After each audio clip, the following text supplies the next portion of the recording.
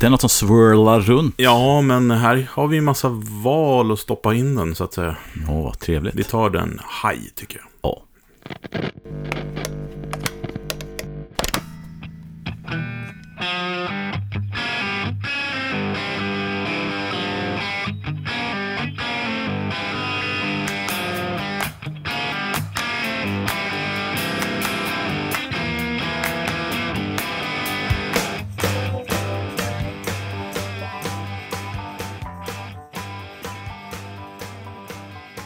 Då ska ni vara hjärtligt välkomna till ett avsnitt av Ultimate Guitar Gear Podcast. Jag heter Ulf Edelund. Och jag heter Fredrik Heghammar. Ja, nu är vi här igen. Ja, men det var ett tag sedan, höll jag på att säga. Men det har varit 2 veckor i alla fall. Ja. Vi brukar spela in några avsnitt åt gången. Sådär. Så att, det är bråda dagar med en massa aktiviteter här. Ja, det är ju det. Liksom, juni har varit kaos. Men nu sitter vi här och ämnet för idag är ju lite grann något som jag är jättesugen på att prata lite mer om, och framförallt lyssna på dig när du berättar lite mer om. Exakt. Vi ska prata om Magnatone. Magnatone, förstärkare. Som det är ett varumärke med väldigt brokig bakgrund, kan man säga. Och vi ska beröra den lite grann. Man kan gå in på deras webbsida om man vill läsa hela historien.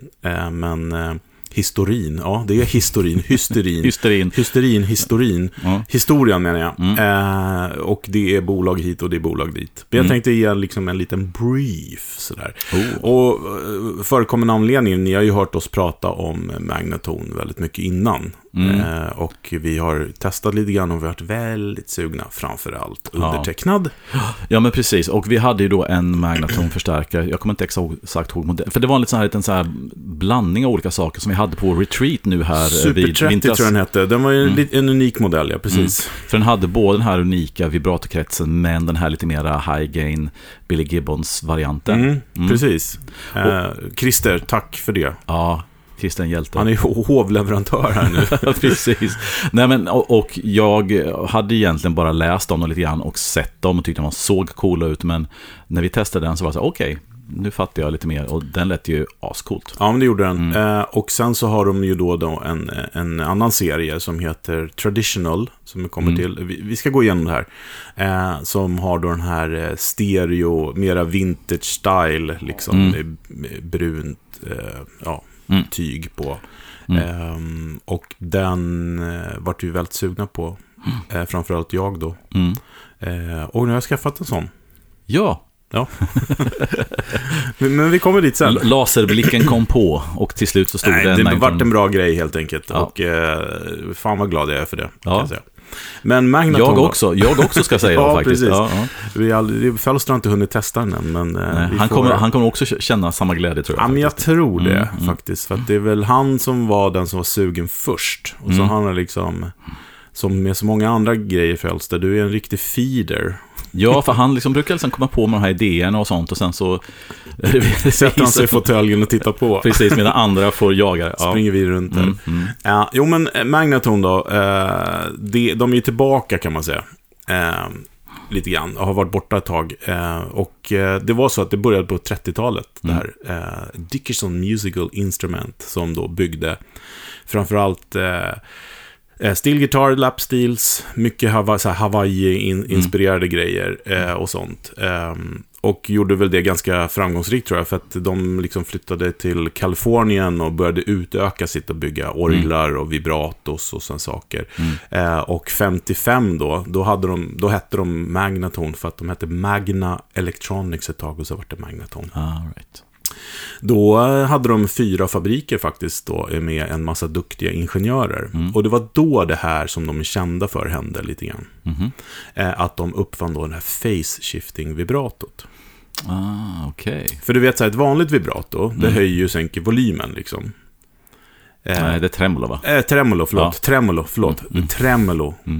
tack. Det är det här. Ja, jag menar tremolo. Det är Fenders fel, för de har ju liksom... Ja, men precis. Men på den här tiden, då var det ju liksom Fender hade sitt tremolo.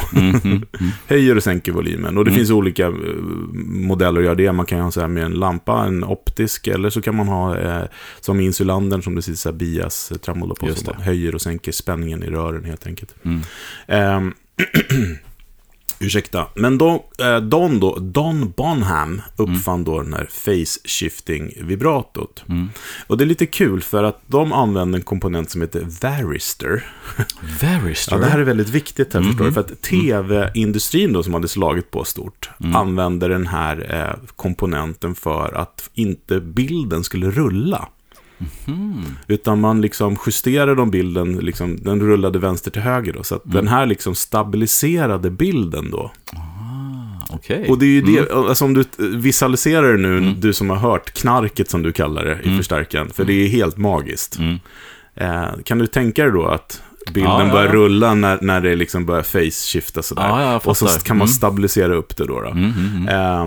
Och det där var liksom, det var ju en hit, så att säga. De var ju ganska ensamma om det, enligt den här historien jag läste. Kanske finns andra, men det kändes som att de verkligen uppfann den här då face shifting vibrato, som det heter. På förstärkarna alltså, idag och också då kunde man ju välja mellan vanligt vibrato. För det var ju poppis, nästan alla använde det på den tiden. Är det med tremolo du menar nu? Nej. Vanligt tremolo. Tack. Eller vibrato. Okej. Så att bara för att fråga här, så tremolo som sagt är det här att du har det här ljudet kommer och går liksom, och vibrato är ju då där du meckar med tonhöjden. Ja, men precis, och olika frekvenser upp och ner sådär. Men när du säger det här att det här kommer då den här phase shift vibrato / tremolo, var det här innan Fender kom med sin, för Brownfacet hade sin harmonic tremolo, man säger, där du har en viss fasförskjutning. Förstår du vad jag menar? Liksom, att det låter som en face blandat med tremolo innan då blackface-eran tog över och bara blev ett av och på. Jag hör vad du säger och jag tänker 55 står det här. Och det är ju Tweed-eran och då, det är ju innan det. Ja, de borde vara före då. Ja, de borde vara före, eller åtminstone kanske i samma härad där. För Brownfacen kom väl där slutet på 50, va? Ja, då tidigt 60 tror jag. Jag tror att Tweed-eran fram till 59-60 någonstans. Va? Så ja, men jag tidigt 60-tal. Ja, precis. Men den är inte samma som den här. Nej. Det här är faktiskt en annan grej. Nej, jag ska inte avbryta, men jag bara tänkte liksom att, i och med att... Nej, inte avbryta. Alltså, det här är ju viktigt att reda ut. Ja, för jag bara tänkte just att det här med som Brownface-stärken hade var ju något unikt på samma sätt som det här var något unikt, fast olika, det är ju inte samma sak. Ja, men fast jag tror att nu killgissar här, men det här med harmonic tremolo är väl att man höjer och sänker basen också, alltså bas och diskant. Och får någon form av face. Ja, det är inte face alltså. Men det låter, det swishar någonstans. Det är någonting. Men den här grejen är face. Okej, right. Ja, vi ska inte fördjupa oss så mycket hela. Men man måste väl ha stereo också för att den här ska funka. Ja, just det. Om jag förstått det rätt. Men då på 60-talet, när man går vidare, så var det väldigt mycket fokus på gitarrer. Det finns en del Magneton-gitarrer. Jag kommer ihåg det, för att när vi hade det här tidigare avsnittet när vi skulle sätta ihop en rigg av samma märke. Var du noser på en hel rigg? Ja, Magneton? Jag satte ihop faktiskt en hel Magneton-rigg då. Ja, men... för att det fanns. Och de har gjort lite pedaler och sånt genom åren också. Jag menar, som alla de här, de har hankat sig fram. Och nu på 66 här, då om man läser historien då, så du vill inne på 10:e ägaren redan bara på de liksom, åren. Och de har gått ihop och de har gått isär och hit och dit. Men de kom då på 60-talet, mitten på 60-talet kom de med en linje som heter Pro Series som var väldigt framgångsrik. Men sen då slutet på 60-talet, precis som alla andra, så var det Solid State. Och de Magneton-förstärkarna är jättebra, men du vet, det blev lite... Det var alla gjorde det, Vox och alla de här liksom, och de följde ju, det var ju det nya heta och det var det som var bra och hit och dit och företaget fortsattes då att köpas och säljas till olika grejer. De håller på. Ja, och Magneton hade det väldigt tufft då att slåss med de här stora jättarna, Vox och Fender och... Ja, för Fender sålde sig till CBS och helt plötsligt fick de ju en massa feta muskler att kunna marknadsföra. Alltså CBS var ett så här stort företag. Så jag kan tänka mig att... Ja, men Custom också står det här som en så här konkurrent som de liksom slogs men med. de var också jättestora på 70-talet. Så att det var tufft för dem då helt enkelt. Och det såldes då igen, då lades det ner mer eller mindre, 69. Och låg liksom i träda lite grann. Men innan vi går då upp till dagens så ska jag säga att det finns ju en del kända gitarrister som ändå har använt Magneton liksom, och de här tidiga var liksom Bo Diddley, Buddy Holly spelade Magneton. Vi har Lonnie Mac och som framförallt då Neil Young som vi har sett ju. Ja, just det. Och som alltid dyker upp. Han börjar bli sån här namn som nämns också i varje avsnitt. Ja, men precis. Det är nog Fölsters fel, tror jag. Och ni som har sett Neil Youngs Magneton har ju inte missat den, om man säger så. Nej. Den är ju liksom nästan 2 meter hög och 1,5 meter bred. Och den kallas väl för The Monster. Och det är lite kul med den, för att det var ju då Magneton tog fram så här riktigt stora transistorförstärkare då, som hette så här M35 The Killer. Och det var 300 watt då liksom så här, och det var 2 15-tummare, så var det horn och så där, en bas och en gitarr då. Jesus. Ja. Och det här var ju liksom, det handlade om men jag tror att det var till någon NAMM-show där man skulle vara störst och man skulle vara starkast och så grejer. Det var väldigt de hade 2 kanaler och man liksom kunde liksom spela egentligen det här. Men då visade det sig att i alla fall det var ett band då som hette The Sequins, S-E-Q-I-N-S. Ja. De skulle i alla fall vara med på någon så här 4th of July-parad och behövde något riktigt coolt. Så då byggde de byggde liksom ihop 2 såna här i en. 1000 watt fick de ihop. Liksom ja, de åkte runt och spelade på den här paraden då. Men också samma år så var det NAMM, så de hade ju den där. Och det var ju ett riktigt jävla monster. Vi ska lägga upp lite bilder på den här, för den är riktigt cool faktiskt. Som en sån här parade float, eller man kallar som en körde på. Exakt, precis. Och de spelade ju orgel, gitarr, bas och sjöng i samma. Så det var som en sån här, sånganläggning. Ungefär som det var när jag började repa. Vi kopplade, den här 4 ingångar, bra, då kör vi alltid den. Men som sagt var 1000 watt då liksom, och som sagt vad den kallades då för Monster. De där var inte tänkt att de liksom skulle flyta ut på marknaden, utan de flesta togs tillbaka till fabriken enligt utsagor då, och förstördes. Men några få blev kvar, bland annat då en hos Neil Young. Coolt. Så det är lite story, för den har man ju liksom sett på något sätt. Sådär. Och efter det, jag vet inte, har du liksom sett Magneton så här, om du tänker förbi de senaste 10 åren liksom? Nej, alltså man har ju sett de gamla stärkarna liksom flyta förbi, men jag kan ju villigt erkänna att jag har aldrig haft. Jag har sett på dem. Har haft en dragning? Nej, jag har sett på dem så många andra de här udda-märkena som har gått under min radar, så att jag har säkert stött på dem massvis med gånger, men jag har inte tänkt på det för att jag har inte varit intresserad av det.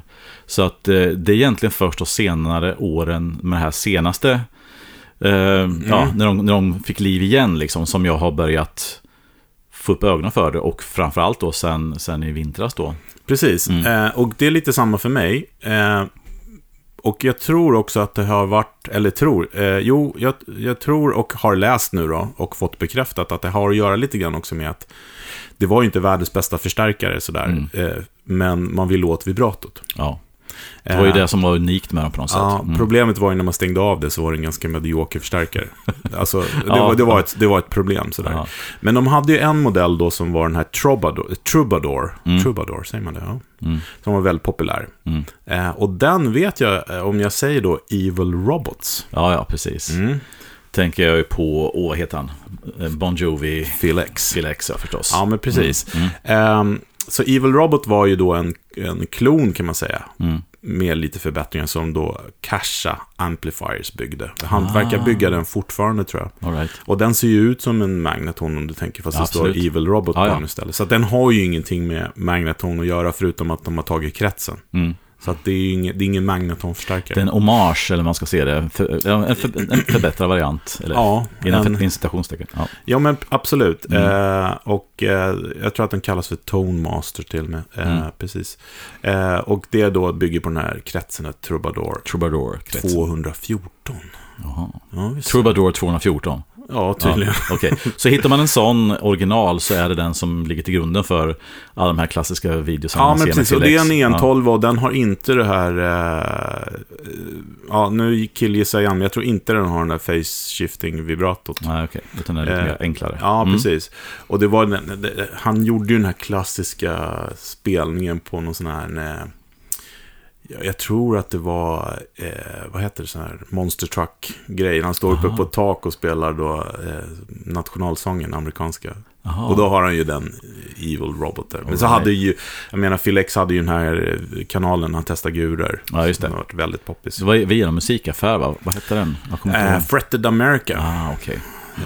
Hette det väl. Och jag tror att det är de som också beställde de här utav då Kasha. Ja, just det. Det låter ju rimligt. Ja. Som är för övrigt ett märke vi ska titta på också. De gör coola grejer. Ja, de var med lite grann under LA-tiden där med hos en del studieterister och sånt. Ja, den där butik. Ja. Precis. Men om vi spolar framåt lite grann då. Och det finns säkert massa andra såna här Magnatone-avarter där ute. Eftersom det liksom... Jag tycker mig se när jag kisar lite grann att jag har sett mycket så här äldre Gretsch-spelare. Liksom att man, men det är en kombo som man ofta ser, en Magnatone och en Gretsch liksom. Det låter ju som ett en rimlig kombination. Och inte så hög volym för nej, precis. Då blir det här men jag kan tänka mig Neil Young-pruttet. Ja, men tänk en Filtertron-gura i det här liksom magiska vibratot. Det kan ju bara låta fantastiskt. Det gör det, kan jag säga. Ja. Jo, men i alla fall, det som hände, det var att det finns en gubbe som heter Ted Kornblum, eller en kille som hans farfar eller grandfather, och det säger ju inte om det är morfar eller farfar, men vi säger farfar. Var då Magnatone-distributor när det begav sig. Och han liksom har ju vuxit upp med det där på något sätt. Och undrar, vad hände med det där? Och visade sig att varumärket och patent och sånt var liksom up for grabs. De hade gått ut. Aha. Så han köpte rubb och stubb. Oj då. Och det han också gjorde, det var 2010 tror jag någonstans där. Och det han också gjorde var att han gick in och började då, kan man säga, köpa upp liksom allt som hette Magnatone typ på eBay. Alltså så här gamla grejer, för att han ville då bygga upp katalogen igen. Och det ska också säga att det som Magnatone började med först, nu sa jag att det var Hawaii-gitarr och sånt, det var faktiskt så här radio, så här, coin operated, alltså man la i pengar, sådana radiogrejer, det var det de gjorde först, till hotell och sådana saker. Och sen var det instrument då. Eller så var det parallellt, men de var kända för sina radioapparater och skivspelare och sådana grejer liksom. Men han köpte i alla fall, Ted Kornblum då köpte varumärket och startade igång det igen. Och det är det vi ser idag. Just det. Och det är väl lite grann den här, jag nämnde förut här, law of attraction. Det är, när man köper ett par nya skor eller ny gitarr så ser man den överallt helt plötsligt. Ja, men precis. Men jag har i alla fall sett väldigt mycket av Magnatone de sista åren. Framförallt då är det väl liksom olika gitarrister, vad heter han som spelar med Issy som spelar nu i Black Crowes. Ja, just det. Spelar ju på dem. Neil Finn såg vi här nu på senaste That Pedal Show-avsnittet. Men herregud, Bill Gibbons då, såklart. Och Neil Young då. Ja. Nej, men grejen är att man börjar se dem lite överallt, och det börjar bli lite grann som Gretsch-gurorna var för 10 år sedan, att helt plötsligt börjar man se dem överallt och folk som kanske inte var normala Gretsch-gitarrister börjar använda dem. Jag tycker man ser lite grann samma grej med Magnatone också. Att de börjar finnas på det här och där. Ja, och det är faktiskt en anledning här då. Och för det var så att när han startar här så, för honom då som inte liksom spelade på dem när det begav sig, utan mer kom ihåg varumärket och var liksom fascinerad av det och looken, hur det såg ut och sådana saker. Han kontaktade då Larry då, som är Neil Youngs tech, och också Billy Gibbons tech, och pratade med dem så här, men jag tänkte återuppliva det här, vad ska jag? De bara, men det viktiga är alltså att när man spelar på vibratorkanalen, då är det i himlen, eller som du säger, knark. Alltså det låter ju fantastiskt. Och reverbet också är ju sjukt. Ja, det är riktigt bra. Ja. Då sa Larry då, som är Nils tech där, att de måste låta bra när det godiset är avstängt. Alltså för att det gjorde inte de gamla tydligen på samma sätt. Han sa det liksom, utgå från grunden, så att de har liksom uppdaterat det, så att det är inte gamla kretsar och sånt, utan de har uppdaterat det och de har verkligen inte sparat in på någonting. Och det som är coolt då på de här stereoförstärkarna, att där är ju ett monosteg och så är det 2 olika slutsteg. Så att den här modellen som jag har som heter Panorama. Vad sa du, monosteg? Med mono... 2 stycken, alltså ett mono in, försteget mono, och sen så är det 2 olika slutsteg. Det är så de gör, det är true stereo. Just det, så det är en gemensam preamp som då splittas internt. Okej, coolt.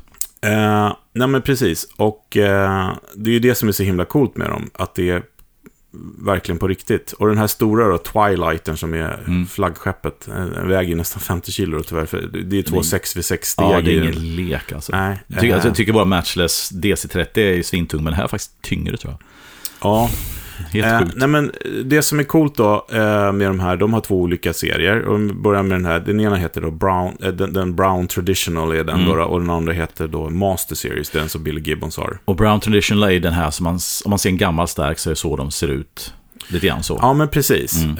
Och i det här fallet så bestämde de att nu ska vi liksom verkligen bygga någonting som vi inte spar in på någonting. Och det har de ju verkligen inte gjort. Det är en otrolig kvalitet på dem, ska jag säga. Men låt mig fråga en sak.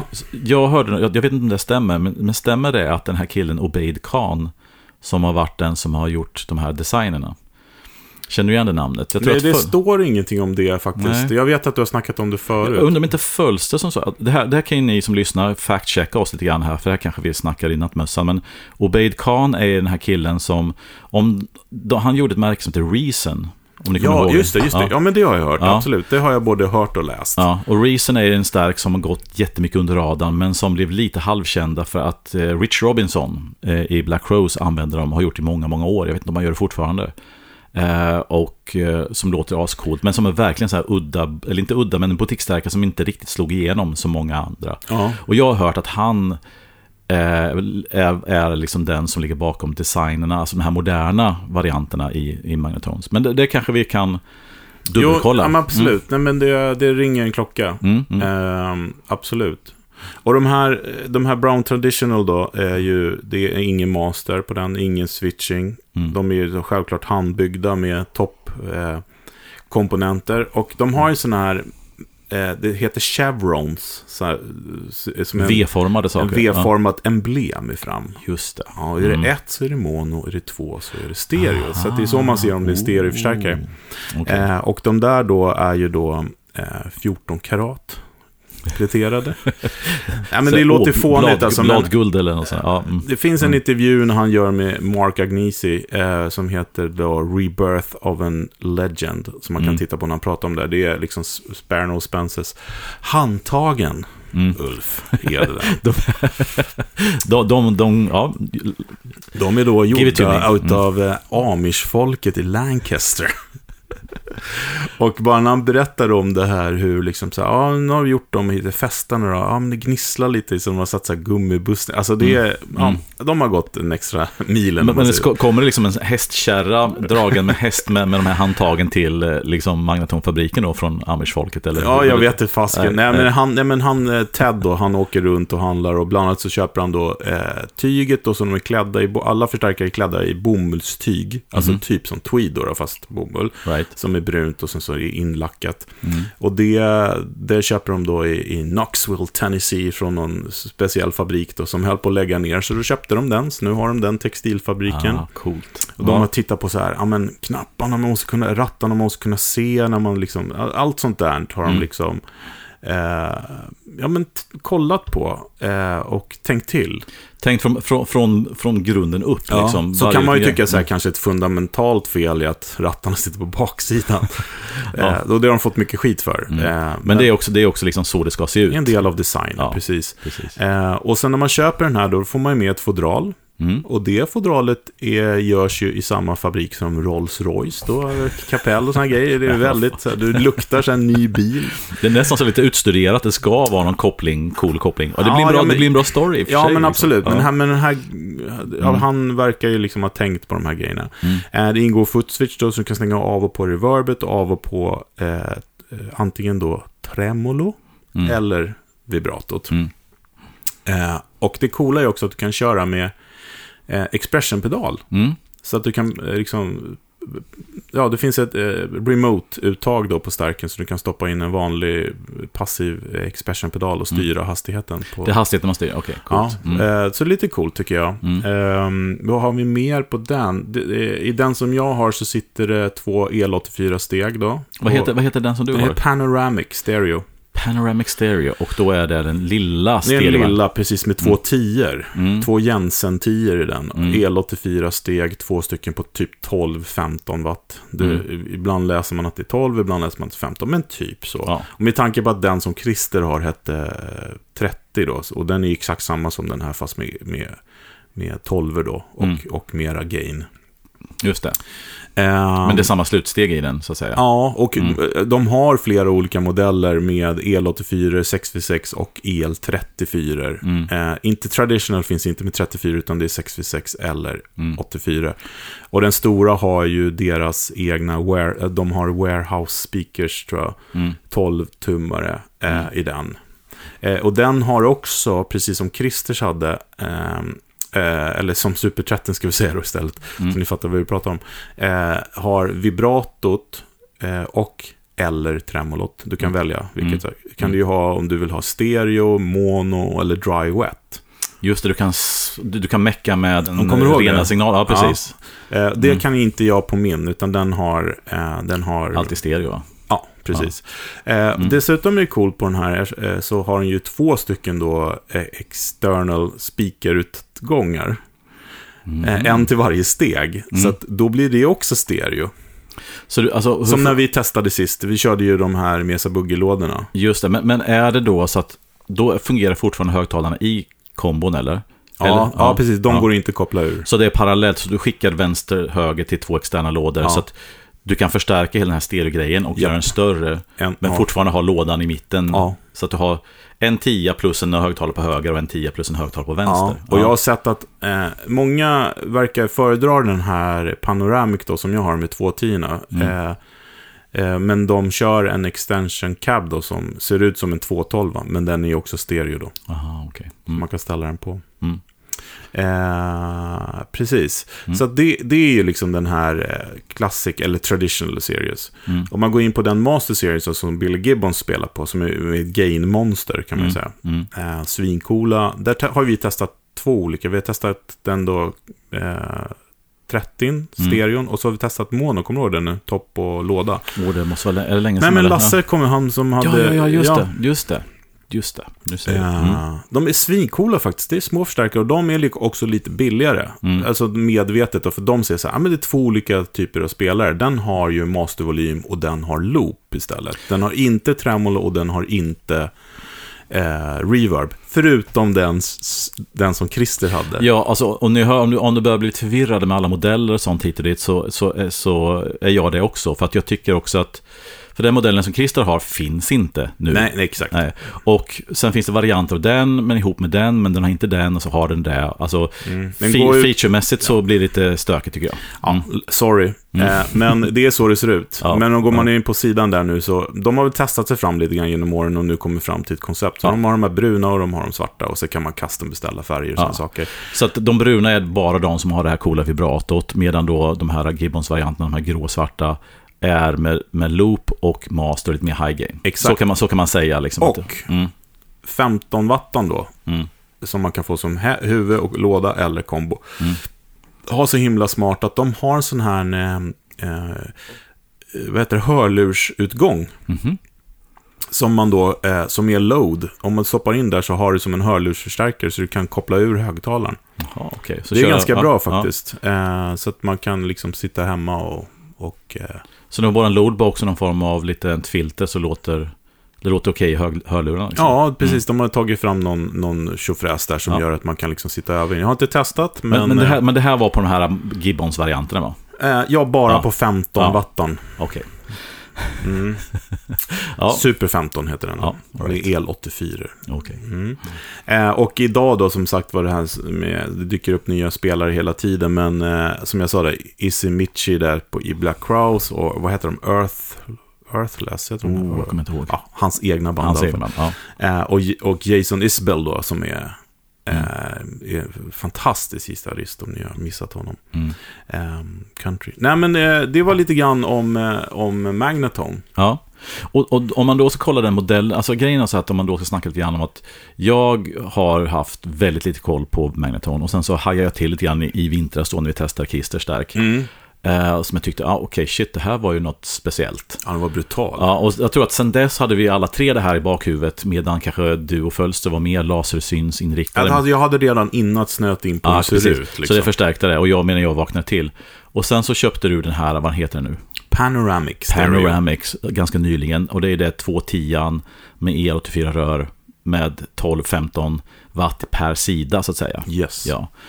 Och ja, du kan ju själv berätta, men jag kan bara berätta, alltså när jag hör det här första gången så det var så här, det var bland det coolaste jag hört på väldigt länge, måste jag säga. Ja, men jag håller med.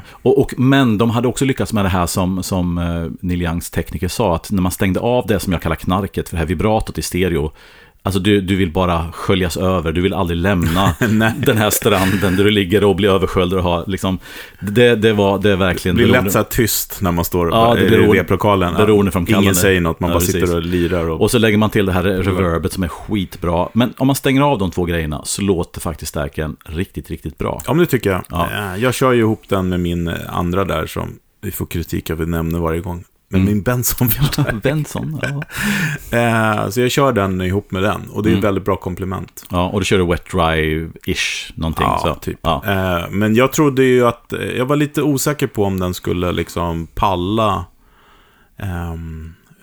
liksom live-rep-nivå sådär. Men det gör den verkligen. Det gör den verkligen, och jag tycker att det som är coolt med den är att den har en väldigt punchy, den har ett ljud som faktiskt slår igenom på ett schysst sätt utan att bli hårt och vast.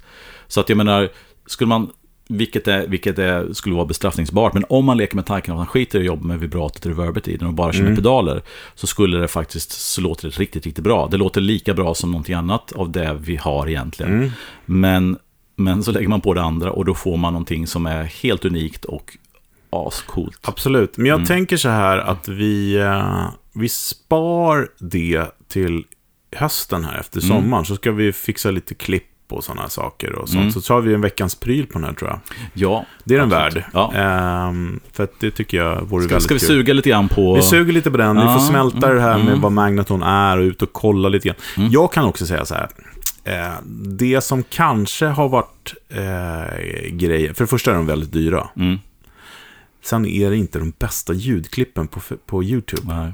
Och det har på något sätt man ska inte köpa grejer men det är grejen sen, när vi har hållit på så mycket som du och jag gör, så även liksom i ganska halvsunkiga ljudklipp så kan vi få en bild av i alla fall jag har matat så jävla mycket så att jag vet liksom ungefär hur det låter på riktigt när man hör hur det låter på YouTube. Ja precis. Man filtrerar för det kan vi säga att det låter inte likadant. Nej, man dekodar någonting i huvudet liksom. Så att jag vart ju ännu mer glatt överraskad när jag hörde den på riktigt. Okej, men då suger vi lite grann på just din stärk här. Och, ja, men det tycker jag. Så har ni som lyssnar någonting att se fram emot. Höra fram emot. Ja, men precis. Och sen så tycker jag att vi snackar med den där skåningen som har gjort sig klart för sommaren. Han har smörjt in sig helt enkelt. Han glänser fint. Ja. Han kommer här.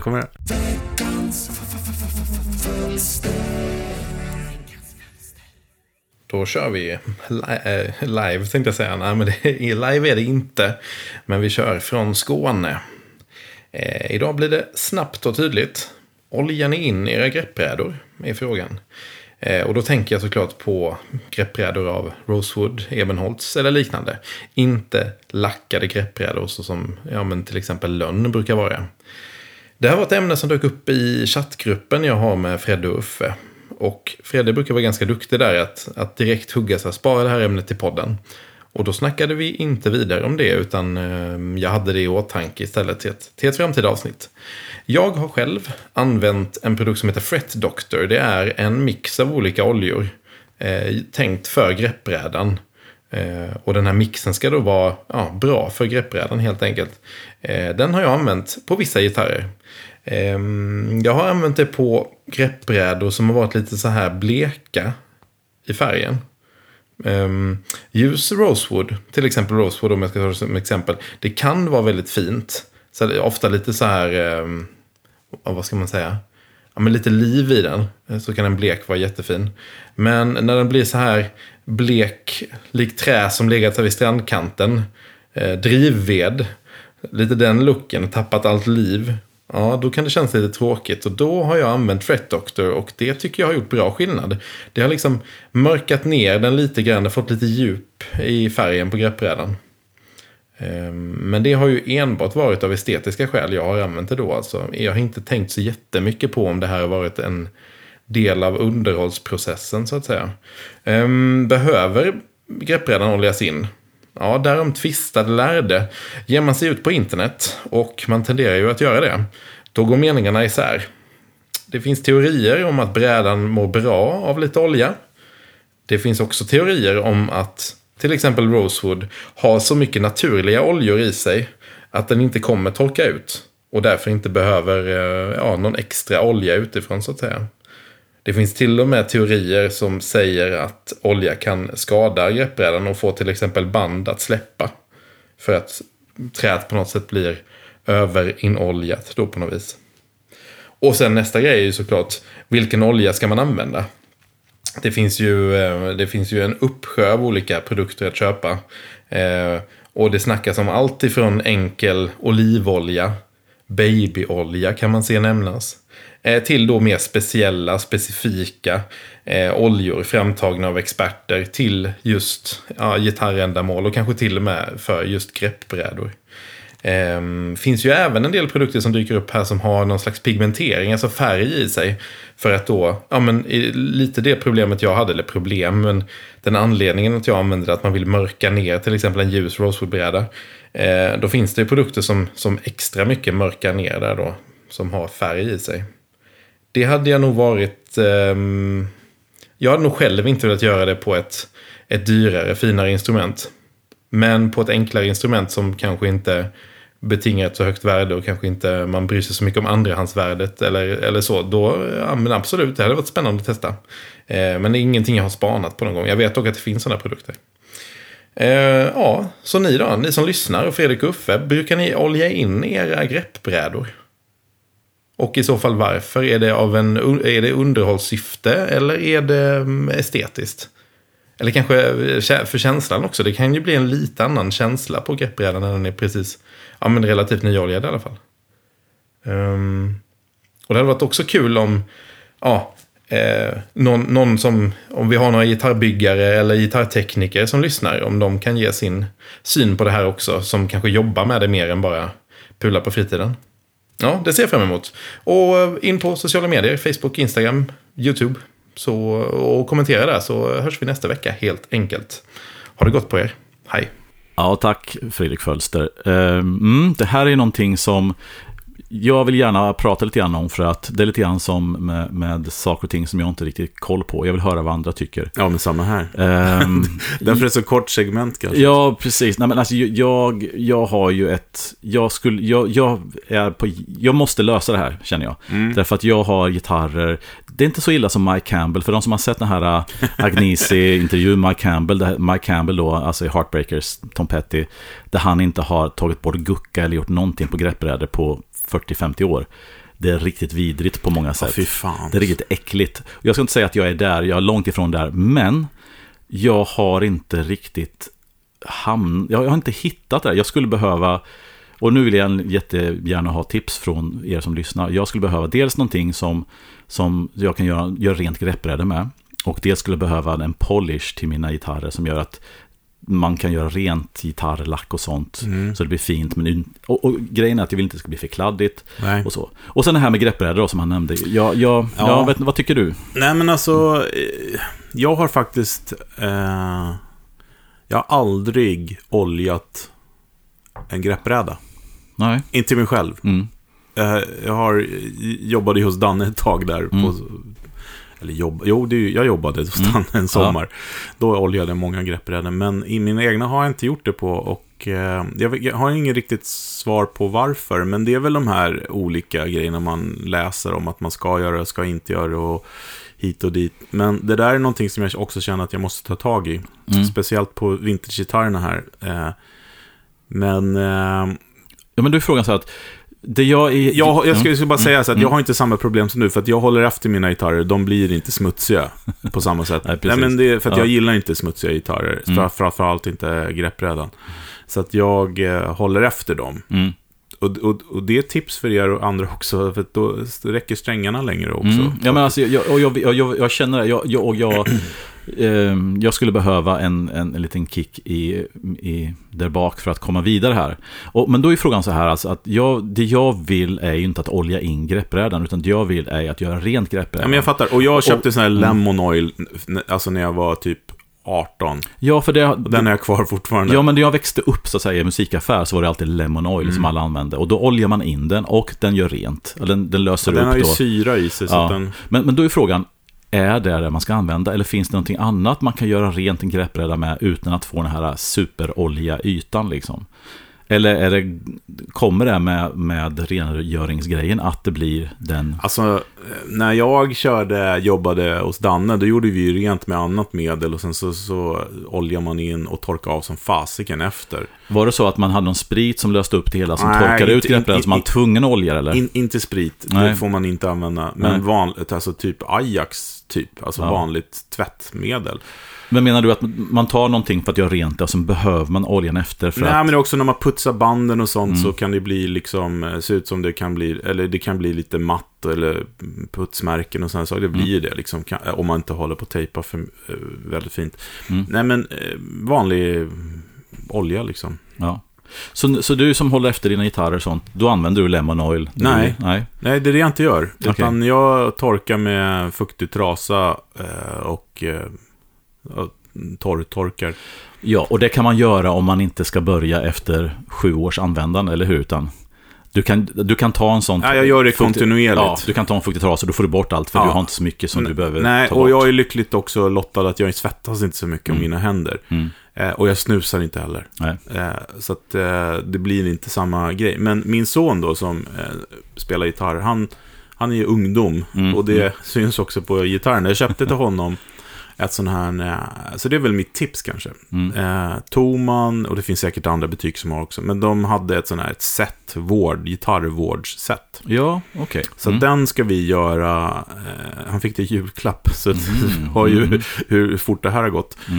Men det vi ska ta en gitarrvårddag och dra av hans guru, för de är betydligt smutsigare än vad mina är. Ja, men det är kanske ett sånt, nu är verkligen så här shoutout, hjälp mig här liksom. Jag tror att det är så här 3 olika, det är ju kroppspolish, det är rengöringsolja och olja. Ja, men exakt, och jag har sett de där paketen och jag har sett olika märken som har här, som vet, just det du säger liksom, att man kan polish och rengöra allt det här liksom. Men ni som jag tror att det här var Dunlop. Ja, ni som lyssnar, vad är det bästa där ute? Alltså jag vill ju att det här med finishen, gör rent den, nu kommer lite grann vid sidan av ämnet, men finishen, jag vill gärna ta bort smutsen utan att det blir sån här konstig yta på det.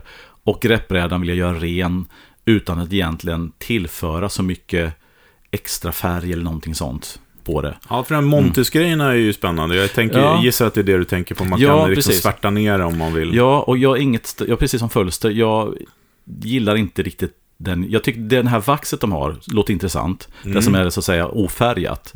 Men de har också ett vax där de har pigment i. Och jag upplever det, jag skulle inte vilja göra på en dyr gitarr eller en vintagegitarr. Möjligtvis en nyare, billigare gitarr. Visst har du de där två? Har du inte det? Nej, utan de fick Ludde låna.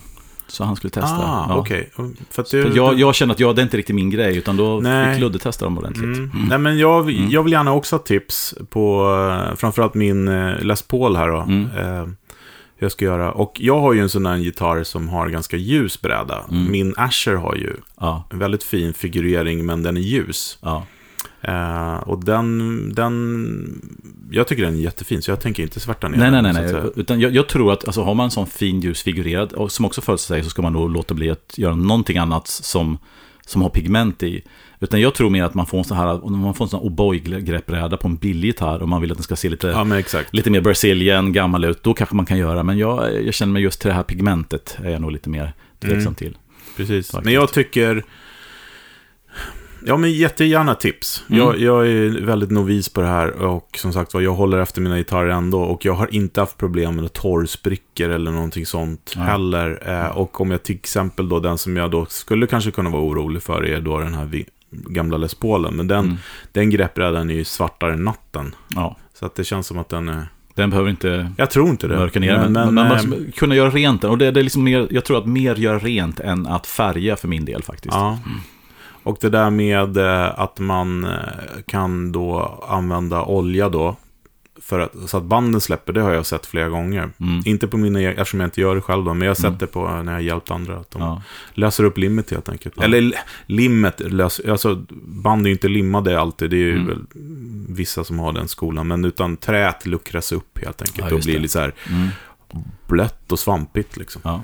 Nej, men det här är precis, jag gör samma shoutout som först gjorde, att ni som håller på med det här kanske lite mer professionellt eller på en hög hobbynivå, gå gärna in på sociala medier och ge oss tips och do's and don'ts om detta. Ja, men för det där är också en grej, det här med känslan. Jag gillar ju inte en nyoljad. Nej. Jag vill att det ska vara torrt. Och du ser. Du ser, ja. Men rent ska det vara. Ja, jag har förstått det. Det finns ju en gång Mike Campbell då som vi håller. Alltså det är bara äckligt. Ja. Men att den kan vara sliten, det är en annan sak. Det är helt två skilda saker. Ja. Och för har man för mycket sånt där så kan det nästan bli hälsovådligt, känns som. Våran kompis Sam Vilo i Finland brukar lägga upp bilder ibland. Han jobbar ju på Kitaru, heter det, va? Kitarapaja. Ja. Han brukar lägga upp bilder ibland när han får in något riktigt. Alltså det är nästan så att har man skurit sig på något sätt så kan man inte spela på de gitarrerna. Nej, det är ju fan hälsofarligt. Ja. Nej, men som sagt då, det här jag behöver tips i alla fall. Spännande. Yes. Och det blir lite gitarrvård, vapenvård i sommar. Ja, jag behöver komma in i det här, känner jag. Jag behöver få en liten vägvisning in i detta. Grymt. Ja. Men veckans pryl hänger ju faktiskt ihop med det här lite grann. Ja, lite grann faktiskt. Så gör en brygga här helt enkelt. Gött.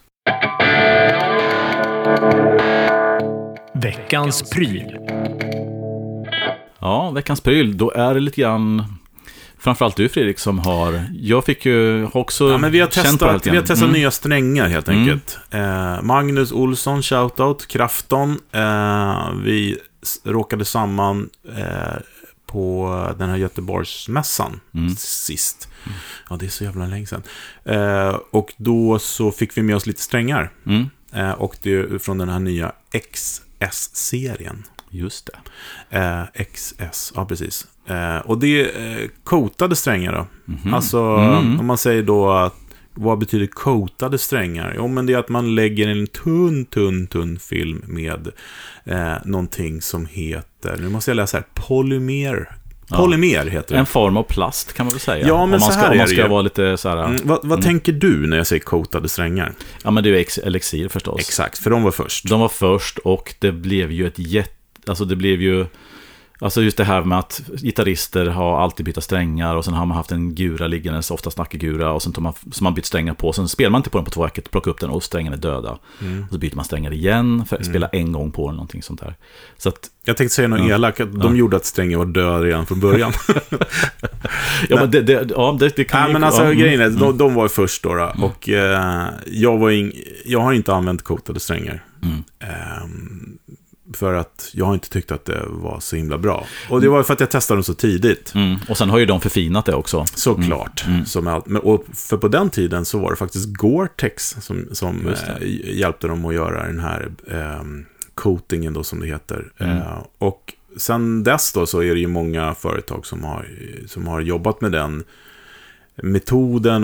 Det har varit någon form av licensed formula som man har kunnat använda med olika liksom, ja, både då Diadario, de har ju en egen vad jag förstått nu, men DR hade och Cleartone och sådana saker. Ja, många har haft det. Men om man bara går liksom backa ett steg och säger att varför gör man det? Jo, det är ju för att när vi spelar på metallsträngar i någon form av legering så är det ju det här salt och svett, det här som kommer naturligt från våra kroppar, är inte speciellt bra mot metall, så det bryter ju ner dels den grejen, och dels då så bänder vi på strängar och manipulerar strängar så att de blir trötta. Det blir materialutmattning, plus att då att man alltså korrigera, höll jag på att säga, men alltså blir korrektion. Nej, vad heter det? Korrosion. Ja. Helt enkelt att strängarna rostar, alltså du utsätts för de här. Ja. Och det hindrar ju. Ja, men precis. Och basister har ju de har ju så tjocka strängar så att där kan man ju koka dem. Det vet jag många gjorde förr i tiden.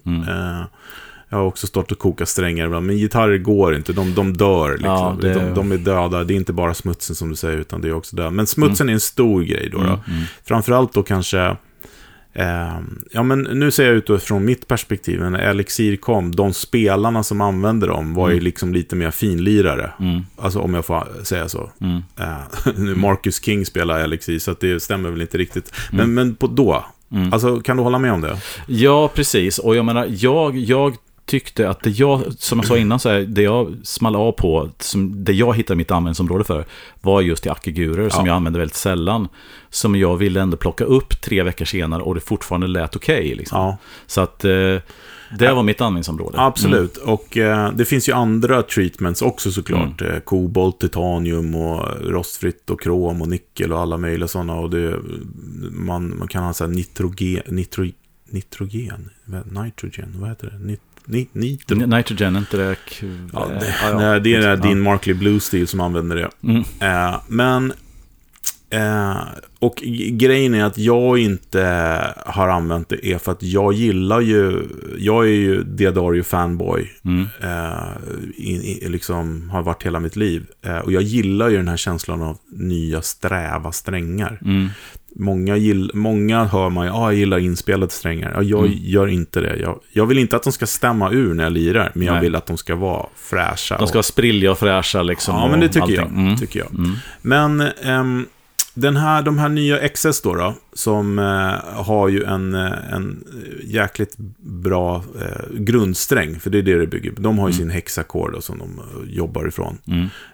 Och är väl XL, om jag har förstått det rätt. Ja, det är mer jag vet. Med faktiskt. coating på. Ja. Men jag tror det. Och så har de någon så här fusion twist som de kallar det, som gör att den liksom inte sträcker sig så mycket och hit och dit.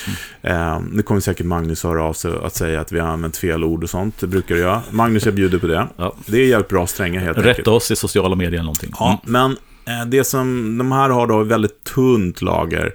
De säger på webbsidan 10 gånger tunnare än ett mänskligt hårstrå. Det är tunt. Ja, men det är väldigt tunt. Och det svåra i den här processen, det är ju att applicera det här helt enkelt. Att den här tunna jäkla grejen. Och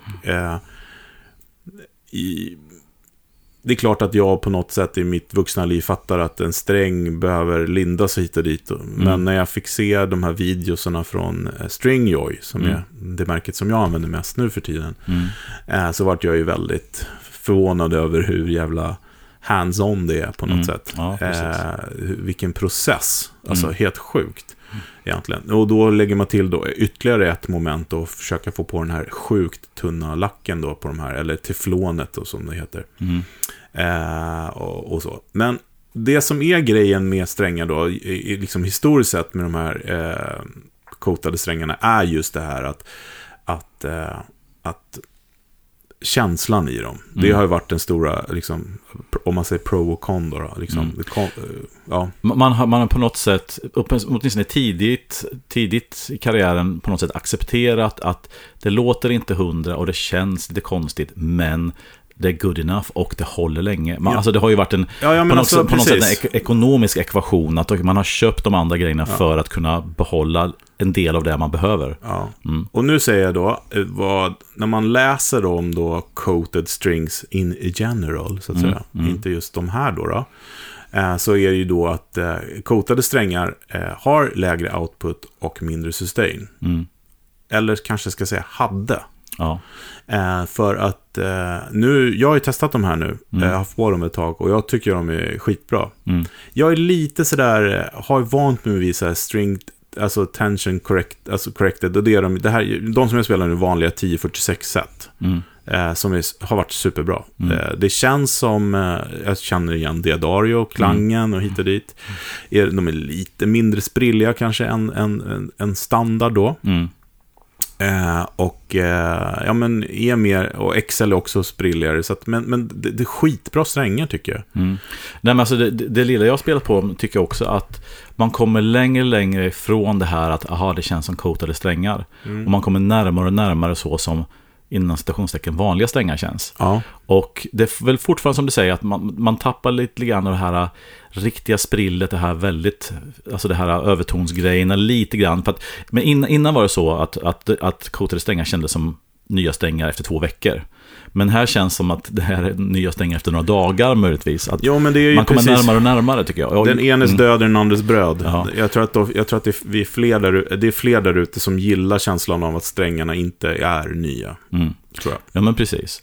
Så att jag blev positivt överraskad, och det är ju lite grann visar då att teknikutvecklingen går åt rätt håll. För kan man få en sån här sträng att hålla 3, 4, 5 gånger längre, alltså rent soundmässigt med toppen och sånt, utan att man känner att man gör för stort avkall på det man vill ha av en sträng, då kommer man ju närmare den här win-win-läget på något sätt. Ja, skulle jag ut på turné så skulle det vara en no-brainer. Då skulle jag ju gärna ha såna här, och speciellt på de gitarrerna jag inte spelar på hela tiden, backup-gurorna eller någonting sånt där. Ja.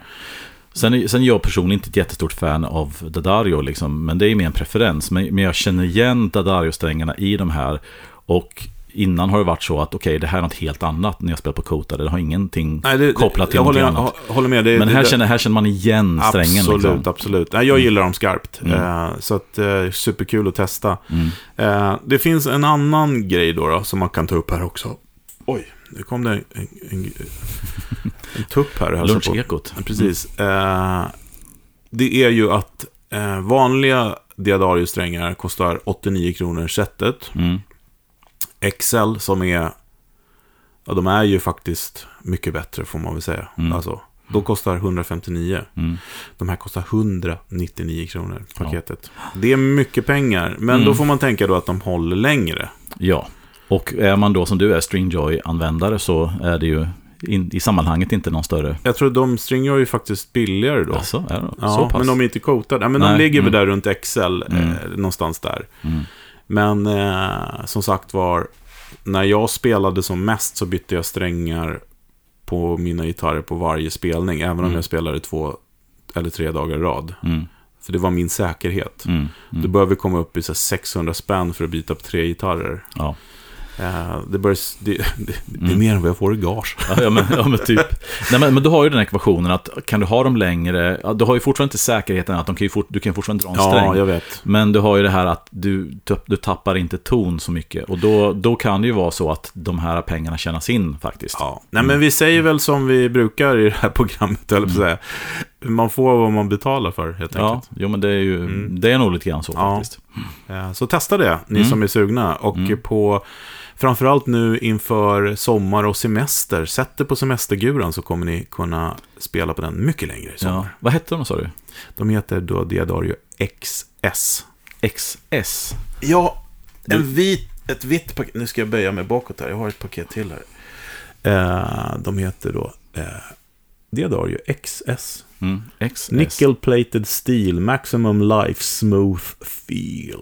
Ja, och det är alltså någon form av coating på de här. Ja. Cool. Precis. Polymer treatment. Unique polymer treatment. Ja, du förstår. Ja. Det alltså står att det är de most innovative coated string ever created. Ja. Nej, men alltså, jag tycker de var bra. Ja, jag håller med, och det är bra när man tycker att man inte känner det. Ja, det är bra. Ja. Det är en bra referens. Så att det kommer efter sommaren och ser om de har hållit sig. Yeah. Men superkul.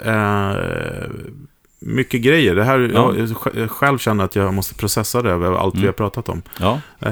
Men vi fortsätter diskussionen online. Yes. Vi hörs. Vi gör det. Ha det bra allihopa. Hej, hej. Hej, hej.